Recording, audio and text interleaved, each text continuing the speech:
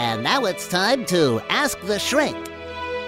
Hey, welcome to another bonus episode of Shrink for the Shy Guy. Today it's a bonus segment about Ask the Shrink, where I'm going to be answering questions that come in. Today's question, again, I don't have the name. I need to get better about having someone on my team provide me with those. But Mr. X. Mr. X says, "Hi, Dr. Aziz.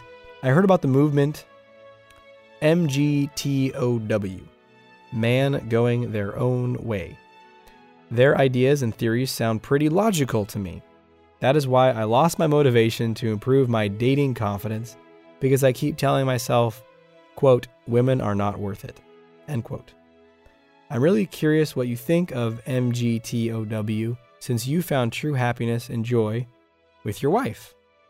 Best regards, Mr. X." That's a great question. And you know what? It's true. I have found true happiness and joy with my wife.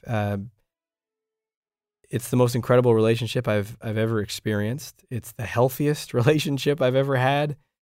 Tremendous amounts of love and support, and we treat each other really well, even in conflict, even in times of disagreement, which are inevitable in any relationship, especially when you have two young kids. And it's incredible. And I'm having an experience with her, which I never thought was possible, which is that as each year passes, I love her more, and I'm closer to her, and I'm more attached, and I'm more interested in her. And I used to have this story that was like, well, you know, after X months or whatever, you lose interest in each other. And I actually found that that was just fear. That was just an unwillingness to show up fucking boldly, fully, go the places that scare you, have the hard conversations, go for what you want, ask for what you want, be who you are, and continue to grow and evolve. And then you never get tired of each other. So MGTOW, you know, I've heard of that. I'm not super familiar with it. I don't know if it's part of the, I forget the name of the community, but they have the red pill and the blue pill. You guys probably know what I'm talking about, some of you. But it's kind of this movement of like reclaiming masculine power. And they say like, you know, there's the feminist imperative that's emasculated men, and now men are not comfortable being men. And I had a client that was really into it, and he liked to share what he was reading and theories with me. And, you know, I like anything that helps people feel empowered with themselves.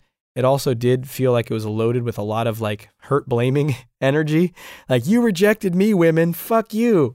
That was just his tone. I don't know if that's the whole movement. I'm not that educated on it, so I'm not going to speak for everyone in it. But I do know that one thing he got out of it was he stopped trying to impress women so much. And he stopped trying to get all his value from, does this woman like me? Does she call me back? Then I'm good and valuable. And if she doesn't, then I'm a loser. And, you know, this movement that he got into really helped him with that. So that's valuable. What you're saying, though, is really interesting, because you said women are not worth it. Now, I'm curious what that statement means. What is the it? Women are not worth it. They're not worth doing what? Now, if you're saying they're not worth beating myself up over and sacrificing my self-esteem and thinking I'm less than and over-accommodating and doing whatever someone, you know, she wants because I'm afraid of her rejecting me, and doing all these, you know, contortions and pretending to be someone else and trying to impress her, if that's your it, then yes, women are not worth that. No one is worth that. No job, no boss, no supervisor, no woman, no man if you're a woman listening and you're trying to impress a man, or no man if you're a man who are interested in men. You know, let's cover everyone here. No one else is worth doing all that stuff, sacrificing yourself, over-accommodating to the point of losing yourself. No one is worth that. You want to stop doing that. So if that's what's helping you do, then great. Now, if it's also like, you know what, I don't even care so much that I'm not even going to talk to women, you know what? It's probably, and maybe it's a period you need to go through to kind of find yourself and get centered in owning your reality and not needing to impress and get approval to feel worthwhile.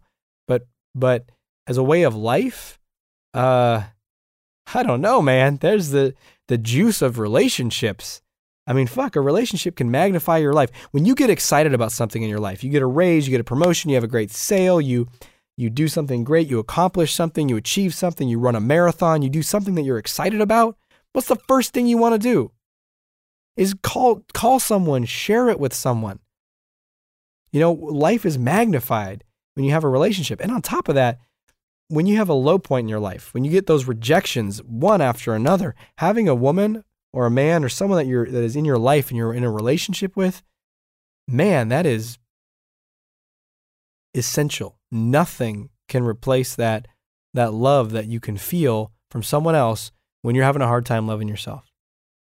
So to me, that's fucking worth it. That's worth anything. That's worth any fear that I have to face. So I think the key here is the women are not worth it, fuck them, forget it, is kind of like a extreme swing of the pendulum to the other side. From like, I'm going to be the over-accommodating nice guy. Now, fuck it. I don't need anything. They're not worth it. I'd say bring the pendulum back to the middle, man. And just like, you know what? I'm not going to do all the things I used to do that didn't serve me.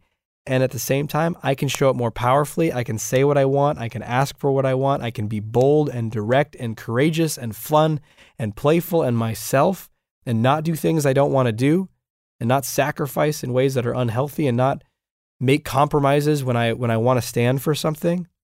Basically showing up powerfully.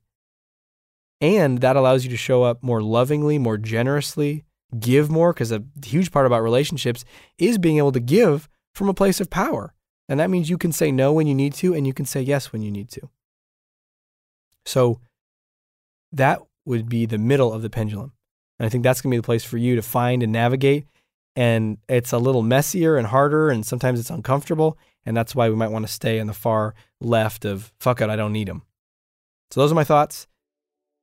I'd be curious to hear what other people think, and send me messages. And also, if you have questions for me, Dr. Aziz, D-R-A-Z-I-Z, Dr. Aziz at Shrink for the Shy Guy. I think you could actually send me a message directly to the website as well, shrinkfortheshyguy.com. Thanks for listening to today's bonus episode segment, and I will see you soon in the next episode.